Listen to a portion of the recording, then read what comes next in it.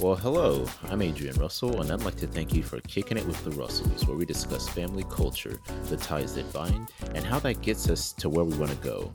I'm your host, Adrian Russell, and I'm so glad you joined us.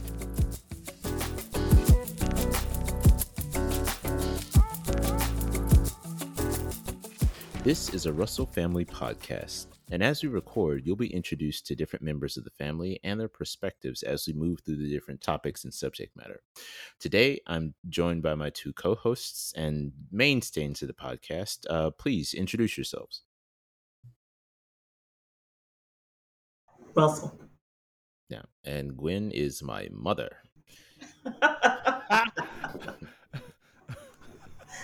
Oh, that is just thank you Yeah. for adding that. Oh, and you, sir? Sorry, this sounded like if you could hear what a medium exclamation point sounds like, that summed it up perfectly. But my name is Alex Russell, and I am Adrian's cousin. Nice. Okay, so now we're all acquainted with each other.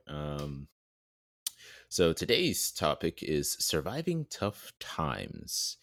I know the phrase tough times is a relative phrase. We all experience hardship differently. And again, the context, might matter because, maybe 100 years ago, you might run into these days people get bullied, right? And they might be bullied by someone they never see on the internet. And it can still affect them. But 100 years ago, someone could get bullied by like the Ku Klux Klan or something. And that's a different form of bullying. But still, like we all experience hardship differently. So I think a question that I just want to open up to you guys. I just want to know, when you hear the phrase tough time, like what does that mean to you? And how does, I guess, context really matter into that event? Okay, so I'm starting since I'm the oldest. Tough times is relative, but I think that everybody agrees that it's when life is just not going your way and you don't have enough. You don't have enough strength. You don't have enough money. You don't have enough perseverance or patience or health or wealth. It's when things are bad, Mm. and you don't just recognize it; other people recognize it as well. Hmm. Okay. And what kind of because I think things are bad is kind of general, but I lose $20, on the street. That's bad. But like, does that? I guess I'm trying to really get to the heart of like what like counts as like an inconvenience versus a tough time, though. Like, Well, Alex, what do you say? Well, Gwen, I completely agree with you in that it is relative because there have been people that I've met where you just kind of get that intuition. I think all of us, at least in our family, have that, or at least it's stronger. And you go, this person, I don't know what it is. I'm gonna go check on this person over here. They can be a complete stranger. And then they start talking to you, and they tell you how their day was, and you go, that's got you like this. Well, to each his own. Mm-hmm. But I would say a tough time. If I could paint the picture, I would say a tough time is like feeling like you're stuck in a room with no windows or doors. Mm-hmm. mm, Sort of like now with COVID. I think this is the epitome a tough time. And I think for some people, especially if you have the virus, it's tougher than others. So, like I said, it's relative um, the way it affects you. But I think there's a universal worldwide agreement that these are some tough times. And for people who are economically and health challenged, it's tougher than others because you can't get what you feel you need to survive. mm, You can't get enough air. You can't get enough health care.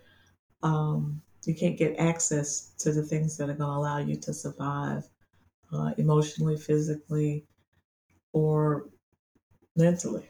Uh, mm. Okay. That makes sense to me.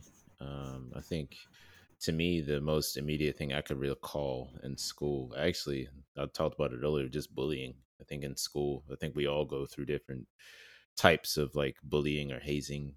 And I think that's just how American culture, how we socialize, is through bullying. But I don't know. I think, well, I still am kind of sensitive, but back then I was real sensitive. So, you kind of take some of that stuff to heart. And, to speak to your metaphor, Alex, it does feel like, you're in a room without like any outlet because you feel like you feel alone, I guess, in it. So then I guess, people cope with that in different ways. And I don't know. I think for myself, I just I had like different outlets through like sports or, video games or just other stuff to take my mind off of like, people who would just give me a hard time for the good of the game. So it's like I took it kind of to heart, and I guess it definitely affects you as an adult, like, but because every now and then you'll think, why didn't I get invited to that party or whatever. Yeah, I remember that. But see, when you're young, I don't think you have the resiliency or the um, internal controls or you know The the emotional intelligence. yeah, what you need to really deal with that. So it's always good to have somebody to talk to. When I was young, I remember those feelings, and I was really thin, and people call you names, and um, also I wasn't even aware that there were racial problems because we were kind of insulated, even though I was born into a segregated society. Well, I don't And want to date you, but I can like, date myself. right, like what's the time frame that you're referencing for those who Well, might not know? I was born in the 50s, grew up in the 60s, and came of age in the 70s with the me generation. So I'm definitely a baby boomer, but I'm an integration baby too because I started out in a segregated school and then we went through the integration. And I was like the only child on the bus for the whole year. And The only nobody, child. the only black child, excuse Oh, me, black not child. Gotcha. not the only child, And but that's nobody would look. I mean, nobody would have anything to do with me. They would not sit with me. They would not talk to me. They made rhymes up about my race, and they would throw paper at me. And I felt sorry for them, which is mm. really strange. But Well, it's very zen of you, I guess, because it's kind of hard not to want to lash out. At people who kind of well, pick at I you. I kind of did. I would throw the paper back. I just pick up the ball of paper and would throw it back, just throw it back to the back of the bus, and didn't even look. And I know I heard some girl yell. She said, "What the?" And then she said, like, "Oh, okay." And so eventually, because they didn't get, I guess, what they wanted, they stopped throwing the paper at me and they stopped making up rhymes because I never responded other than that. Hmm. Okay. So I Alex. thought that was a tough time. Yeah. So before I move on to Alex, I just want to get an insight. Some like when you're going through all that, especially you know, like from from the looking post of 2021, it seems like that was growing up in the 60s in the middle of integration seems really far off and just seems like a different world, especially with such a momentous change happening at the time. So how did you? I'm just thinking, who did you lean on for support in that time, or is it just something that you just like, persevered through, or did you like have someone to like talk to? Well, yeah, well, my friends, but they were going through the same thing too. But the school was the closest to our house, so that's why. And my friends said they were going to go, and I didn't think about it at the time that we weren't going to be riding the bus together. And so I knew my parents couldn't take me to school, and I wasn't going to walk because it was like 7 miles away. So I knew I had to ride the bus. So I knew I was going to do what I had to do because I really didn't have another choice. All my Mm, choices were taken away. So I dealt with it the best that I could. But I was so unhappy. It's like, I dreaded going to school because I knew I'd have that bus ride. mm, But I feel fortunate in retrospect because a lot of things, a lot of bad things really could have happened, but they did not. mm. I'm Sure. glad that you were able to get through that, Aunt Gwen. I am too, and I just feel like because that would drive some people to have an emotional breakdown because you're not around anybody else that looks like you or that will talk to you or have anything to do with you, and it's not easy being a pariah or being the object of scorn and ridicule. And I was 13 years old, Mm. so it's like wow, Oh, so before 13, it was all you were in all black schools. yeah, Mm. yeah. Oh yeah, and you had your own set of bullies and people who were trying to take advantage of you, even in an all black school. But Yeah. it's different when nobody takes up for you, nobody advocates for you, nobody talks to you. You're just out there on your own, Mm. all by yourself. No mom, no dad, no sister, nobody. There weren't any other black children at the school at all. No, on the bus. They On were the at the bus. school, Oh, but we okay, were gotcha. still in the minority. Yeah, but it's still that's a long bus ride, especially in the middle of the Yeah, '60s. yeah. I'm not even gonna talk about the Ku Klux Klan rally in front of the house. Oh, well, I feel like Pandora's box just got opened up, though. I mean, that does Yeah. classify for a tough time. It ain't good for one's heart rate. No. No, it really was not. But I think when you're a child, when you're a teenager, and you're surrounded by supportive parents and grandparents and neighbors and friends and church family, that does something to you. It builds a certain strength within you because you know that you're loved and you know that people are going to take care of you. And Yeah, you feel like someone's got your back. yeah, yeah. So, I mean, we knew that. It didn't matter that whether I was their child or their neighbor or whatever, but I knew all of those people that and where I grew up, all the black people and even some of the white people, they meant no harm. They meant me no harm. I never got the sense that anybody was gonna hurt me. Mm. Never. Well, I mean, I don't know if that's just the innocence of childhood, or whether or not people really were building you up and say like, we got you, and we're gonna take care of you. But either way, I'm glad that you felt like that, growing up, because it could have been the other way where you were just like so scared, and then the fear that would affect your learning capacity in the classroom, and then that spills over to way more other stuff. Mhm.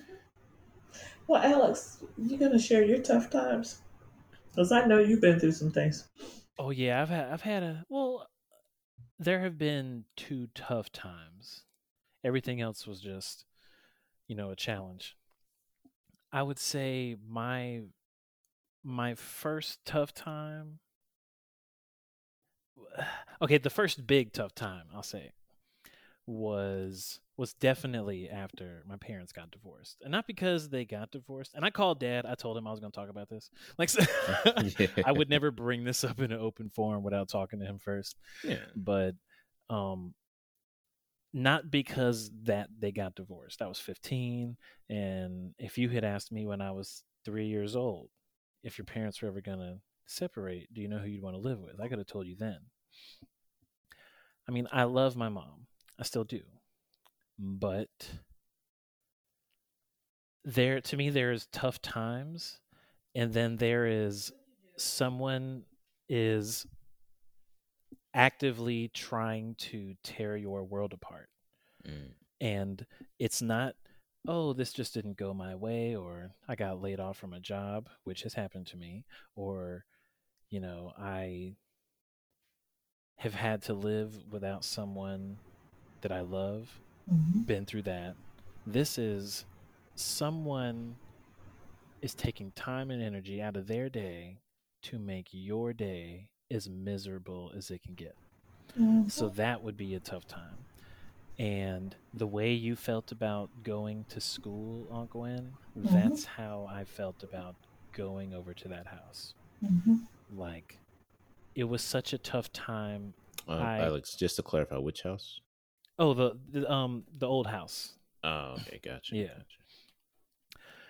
I mean, I would barter with dad not to go over there. I'm like, look, I know that these are like the visitations that we've agreed to, but I really don't have it in me today.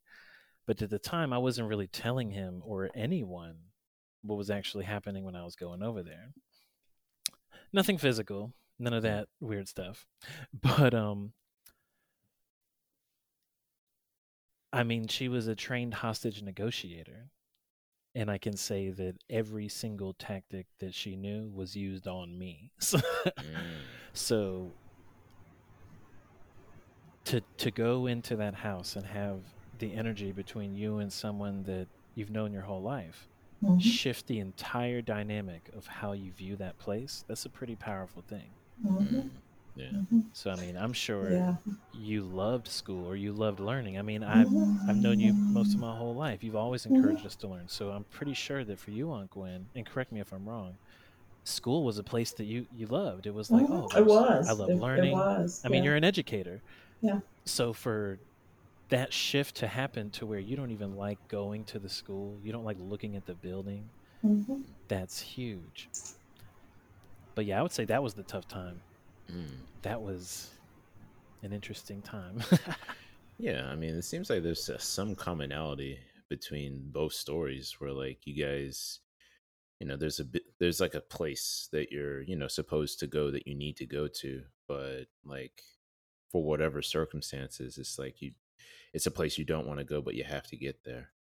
So, I mean, because one question I was going to ask you, Alex, was like when you were going through all of this, so it's this big change, like who did you lean on, or what kept you afloat, um, to make sure to keep you in a place where like you're okay to still be in that place and not like, you know, break or break down or anything.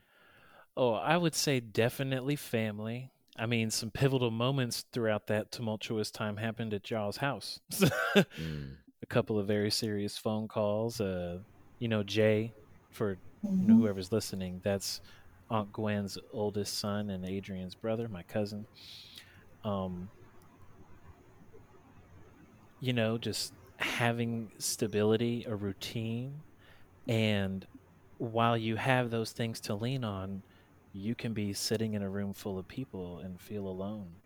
Yes. mm, Especially in my situation where as amazing as our family is and as loving and caring and attentive as we all are, we're all still very stern, but also as much as I love y'all and I knew y'all loved me, no one else in the family had gotten divorced. mm, So you have that layer on top of the what I was going through at the old house layer.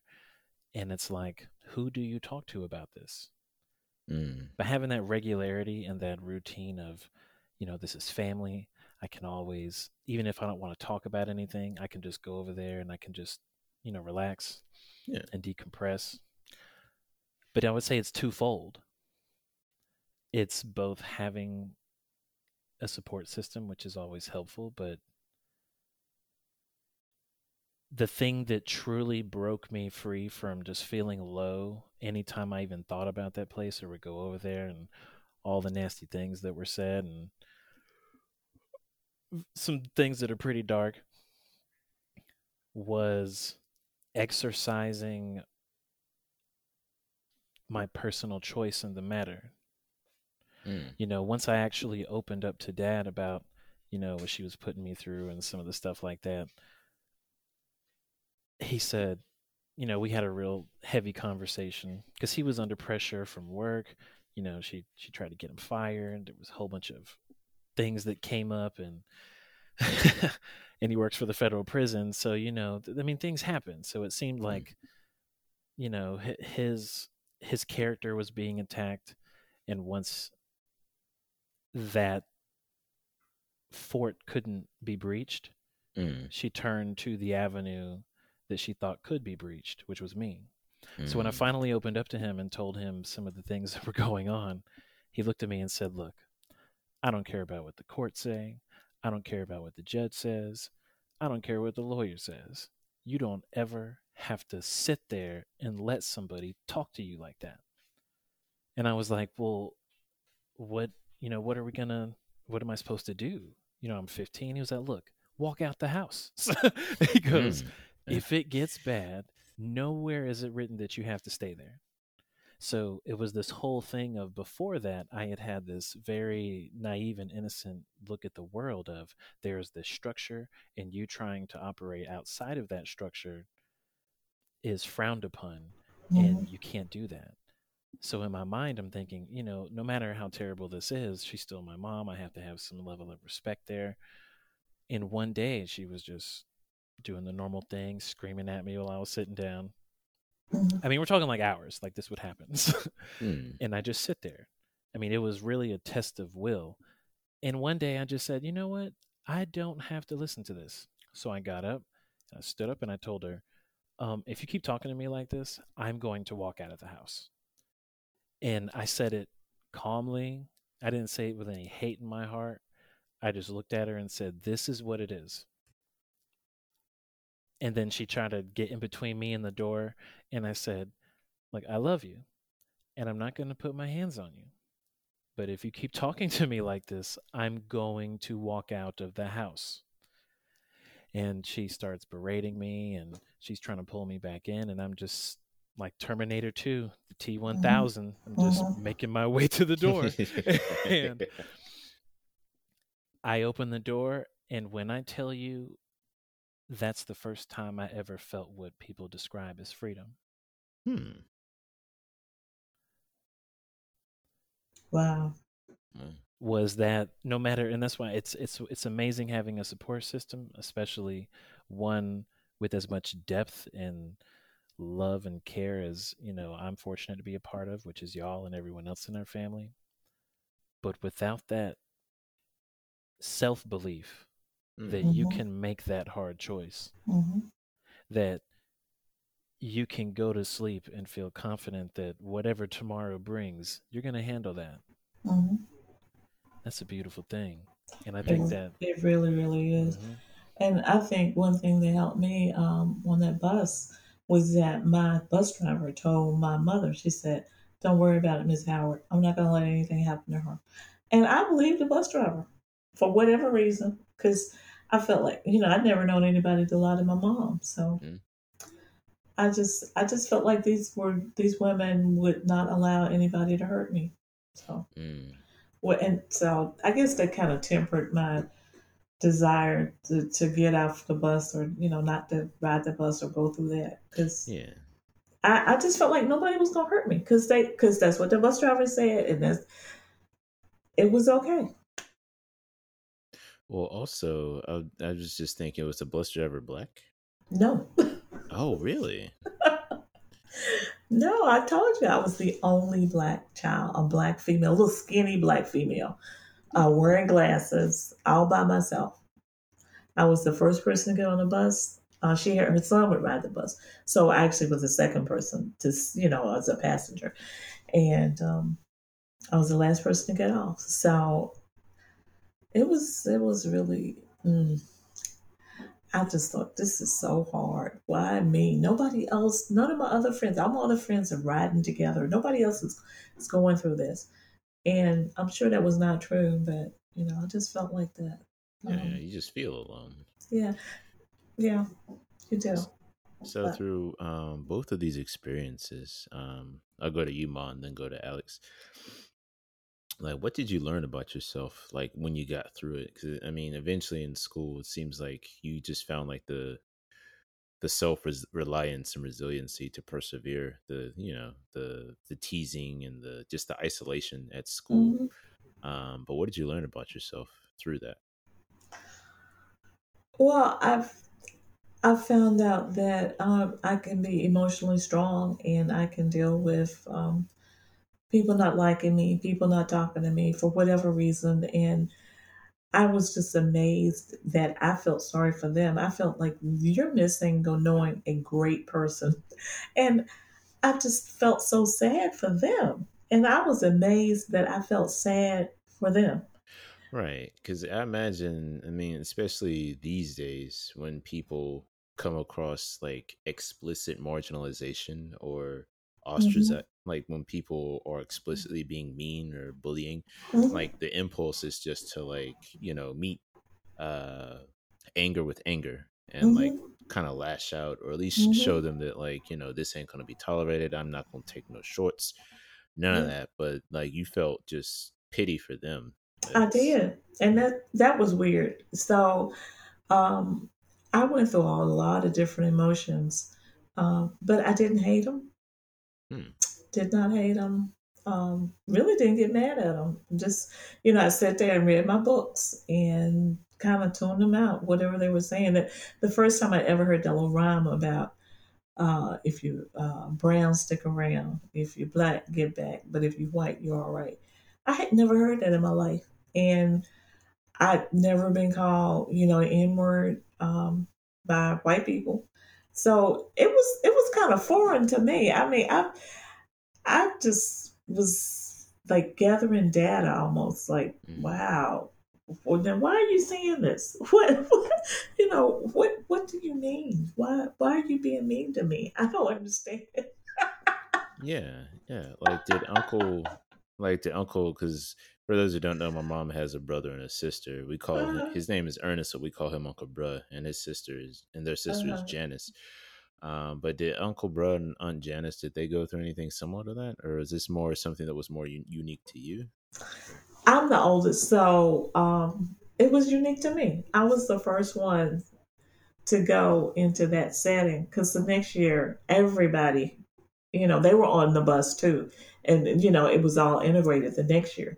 But Mm. that first year, Oh wow.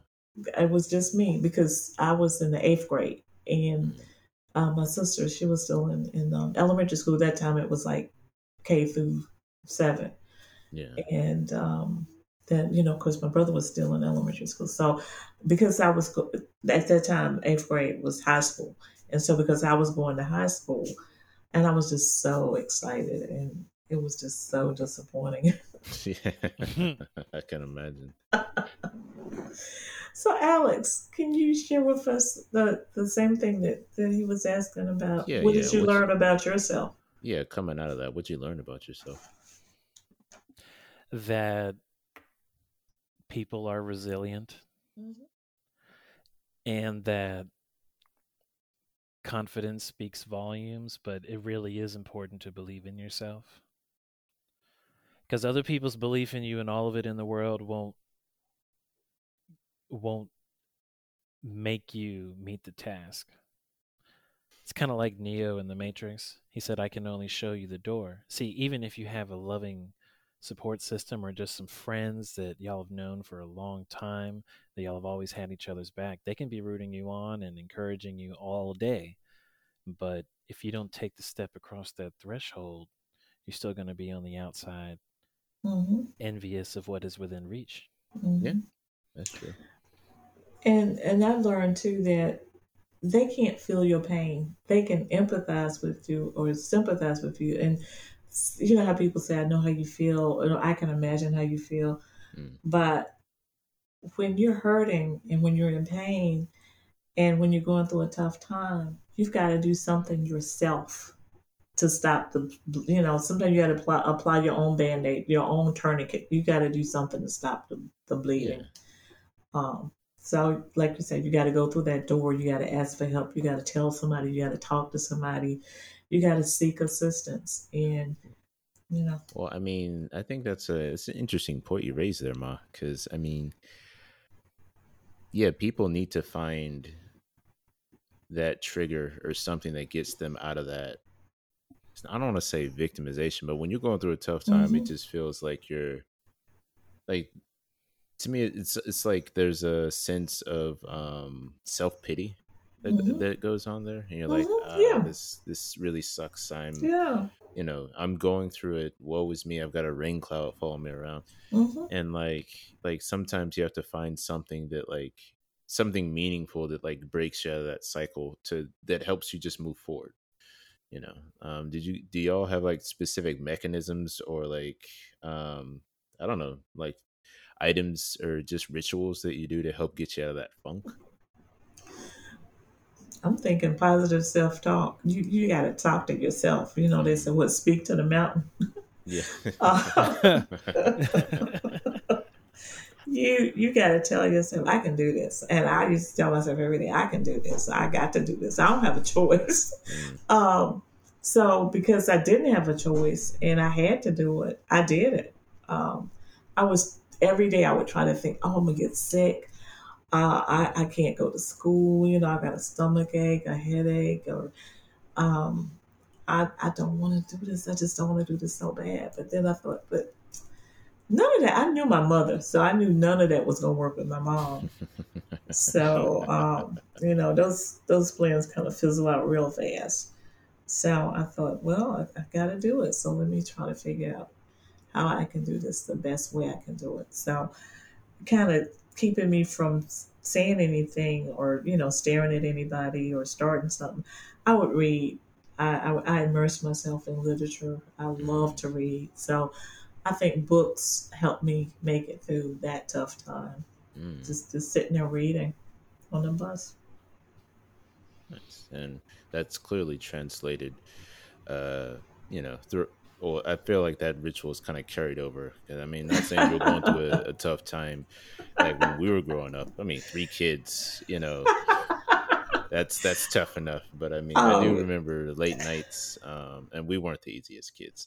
But I do remember, before we go to bed, it was like mom was always reading something, like sci-fi or romance, some type of literature. Like before you would go to sleep, there was always like a book by your bedside. So, and I think that translated over, to us as well, because at least to me, because I love to read as well. I don't do enough of it, but I love, at least growing up, I loved reading and yeah. getting Well, back into it now. I used to read to you. Yeah, Yeah, you made sure we all had library cards and yeah. trips to the library. And when those book fairs came around, we were ready. Because you used to always make sure we got an educational VHS too. Like, it couldn't just be a movie. And I'd be like, hey, do you think we get a movie? But it was like, yeah, mama let us get a movie, but we got to watch something educational too. And I was like, Oh okay, we can bite man. that bullet for Lion King. Oh man. Yeah. Yeah.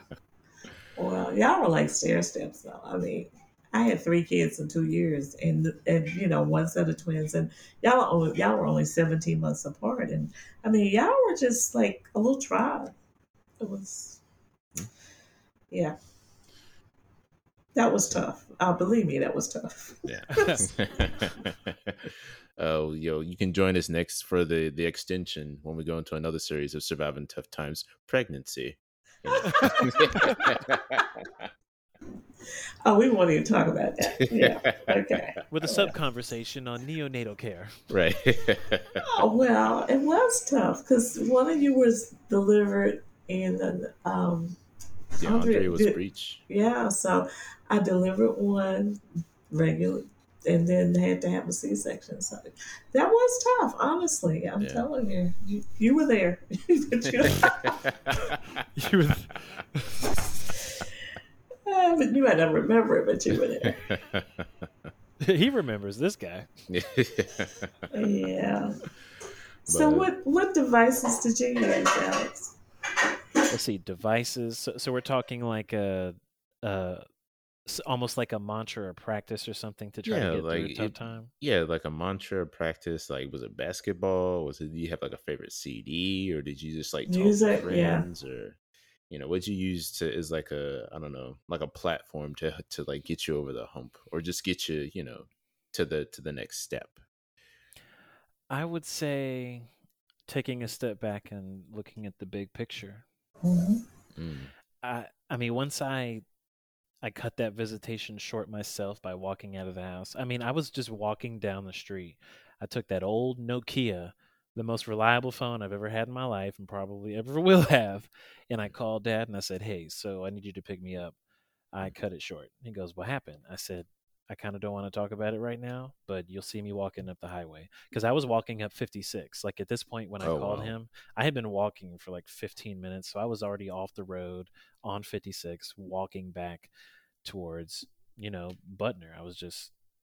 it was almost this weird liberating feeling. But when I get in those moments, I take a step back and I try to keep the the the issue or problem in a small level, because when you're in something, it's easy to feel like you're trapped in it. Yeah. And really, you have to ask yourself, am I encountering an obstacle that was placed before me, or did I build this wall to Mm. try and insulate myself from what I thought was out there, when really there are no walls? Like, I can move freely in each of these directions with whatever decision I'm going to make. And while it may not be the best decision, it is yours to make. So seldomly does failure just fall on your head. Mm-hmm. You know, there are signs given to you throughout, small little things, and it might show itself in a stranger or someone you know, or kind of like you'll have let's say, Aunt Gwen, you have a conversation with Adrian and you hear him say a word, like, I don't know, it could be like dilapidated. And then Mm-hmm. that same day, you read an article that distinctly uses that word in the heading, and you go, that's interesting. I don't hear that word often, but Adrian said it. Here's the article. And then you see it somewhere else.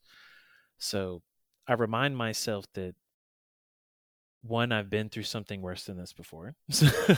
Mm. Yeah.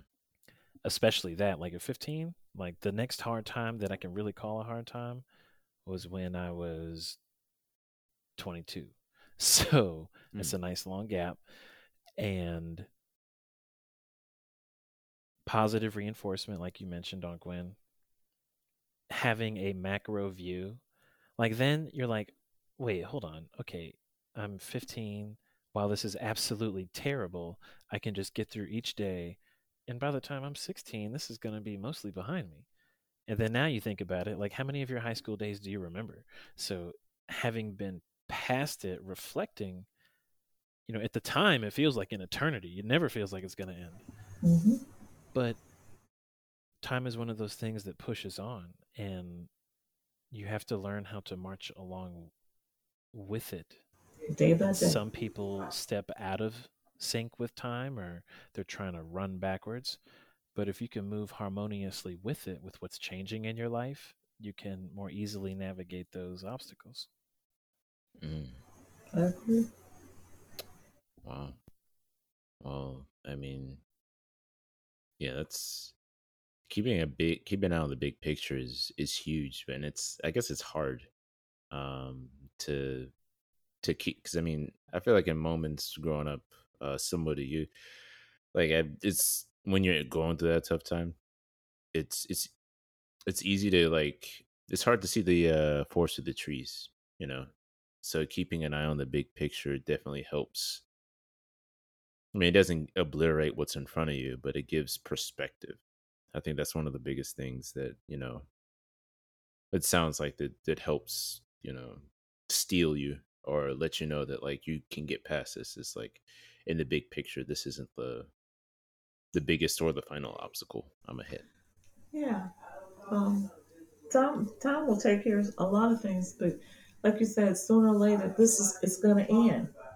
It's not going to last forever, and so every day, I would say, it's I've come farther than I've had to go.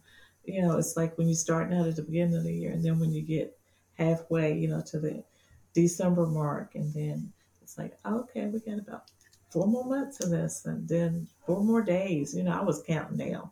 It Mm. was like I was marking days on the calendar, when this was going to end. And it felt like it would never end, but it did end. And I think I'm a better person for it.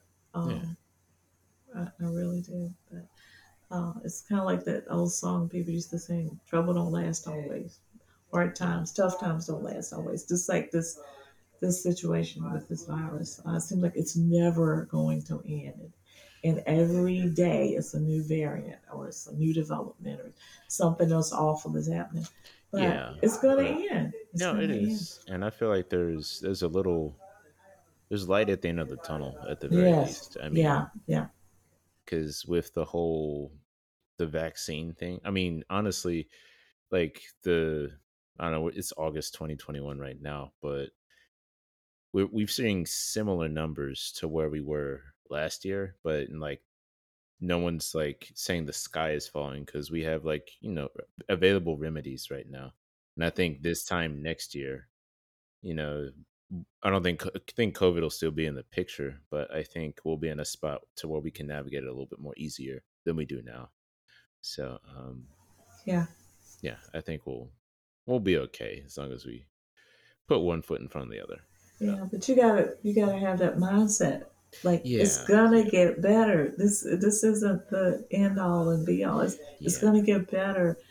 And sometimes you just lose hope. I mean, you just get tired. Yeah, yeah, it is. Sometimes you do get tired. Because I mean, I forgot the name of the word, but I know it's a phenomenon where like the nurses working in the ERs, they get like It's battle fatigue. yeah, compassion and I forget the name of the Is word. it Oh, indifference? Not. it's like indifference, but it's like they just come across it so often, like the compassion and like the warmth that they usually have is just whittled away because it's just been through it so long that their resiliency stores are kind of out of stock. So, but I think yeah, as long as you can keep that perspective, and you have that mantra or that vision that like keeps you moving towards the brighter end, then like yeah, I think we'll be okay. Oh, So, definitely. so like the closing question, because I think we're coming close to the end of our time here. So looking back at your experiences, you know, if you got into a time machine, let's say it's a DeLorean or it's a telephone booth, and you go back to you go back to that experience as an adult, but you see your younger self, going through it with the black cloud following around. What's a piece of advice that you would give to yourself in that moment? I'll defer to you on Gwen. I wouldn't throw the paper back and hit people with it because I'm doing to somebody else what somebody did to me, and it doesn't feel good to just get picked on or to be targeted, even if somebody does that to you. So I wouldn't throw the paper, and I would just endeavor to persevere and just maintain a positive mindset. Um, And not to play devil's advocate, but do you think your 13-year-old self will be receptive to that message? yeah, yeah, Okay. I would be receptive to that because I know how it feels. Mm. Yeah. Yeah, I would. But when you're a kid, you don't think like you throw a rock at me, so I'm gonna throw a rock back at you. Yeah. Then you probably shouldn't throw rocks. True. Well, we did grow up in the South. I have actually thrown rocks to have fun. So, you know, I mean, someone gets hit, you take a break, and then you ain't got no toys. You go outside, you start throwing rocks again. Yeah.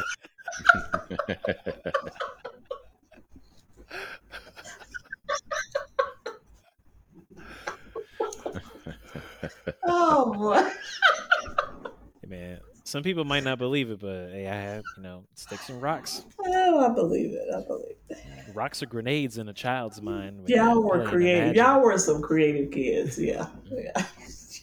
And once you learn how to skip those rocks, forget about it. Oh yeah. Okay, but for Alex, Yes, yeah, so sir. same question. Let's see, time machine, DeLorean, go back to the time where you're, underneath it. What advice would you give yourself? Um, Before I go in, there is another third method of time travel that is pretty cool. I don't know if y'all have seen it in the movie. It's called About Time. It Mm, is really good. The Uh way that he did it there was it was in his family's genes, and huh. you just had to go to a dark place, squeeze your hands really tightly, and think about the place that you want to be. And when you open your eyes, you'll be there. But anyways, excellent movie. If I were honestly, I don't know if I would tell myself anything. Hmm. I learned so much, and sometimes I feel like the way we learn things is as impactful as what we learn. Matter of fact, I'm going to change that. Not sometimes. The way we learn things is equally impactful to what we learn. Mm-hmm. So I might just go back and watch it and just have that blended feeling of feeling sad for this young kid who's going to be going through this stuff, but knowing on the other side, like, you don't even realize how this is going to help you yet. But it was Mm-hmm. immediate, like at Mm-hmm. 15, like that moment walking out that door, I wouldn't trade that for anything. And it was Mm. terrible leading up to it.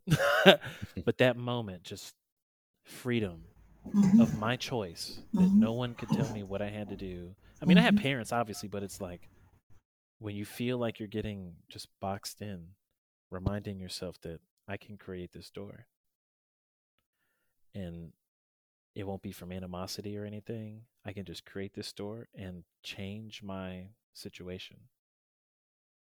A lot of people don't feel like that, but Right. I would So, just go back and watch. so if you change your thoughts, like you said something about you squeeze your hand really hard and you think about where you want to go, and I think that that's what both of us did. We changed our thought pattern because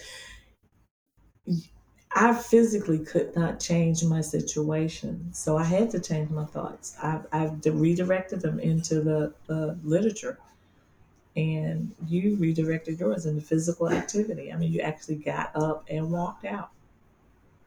So, yeah, It's all mental, though. I completely agree with you. exactly.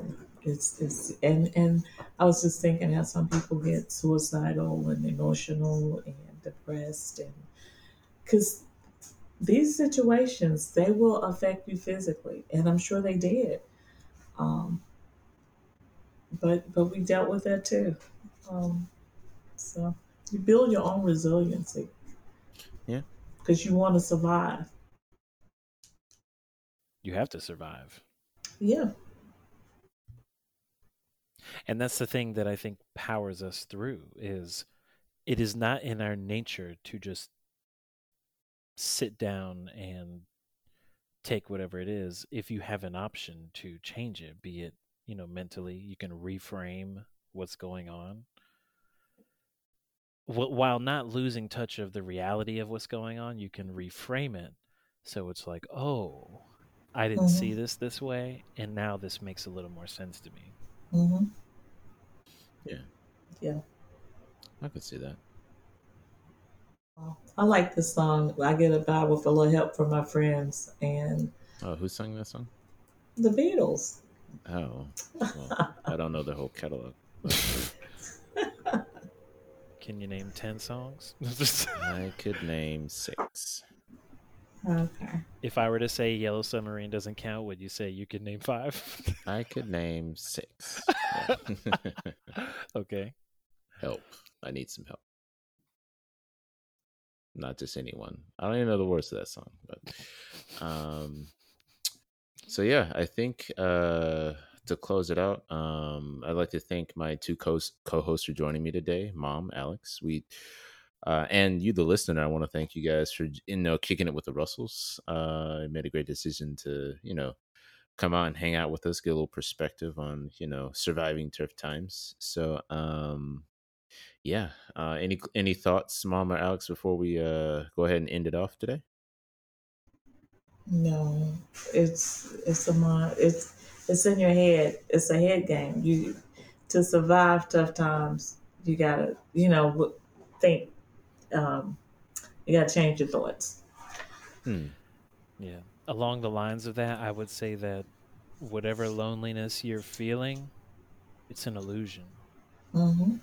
You Yeah. you you may have come across people to help bring validity to that illusion because maybe they try to take advantage of you, or Mm-hmm. maybe you're getting bullied or whatever it is, but you're not going through it alone. Mm-mm. Reach out. Tell somebody. Talk to somebody. Yeah.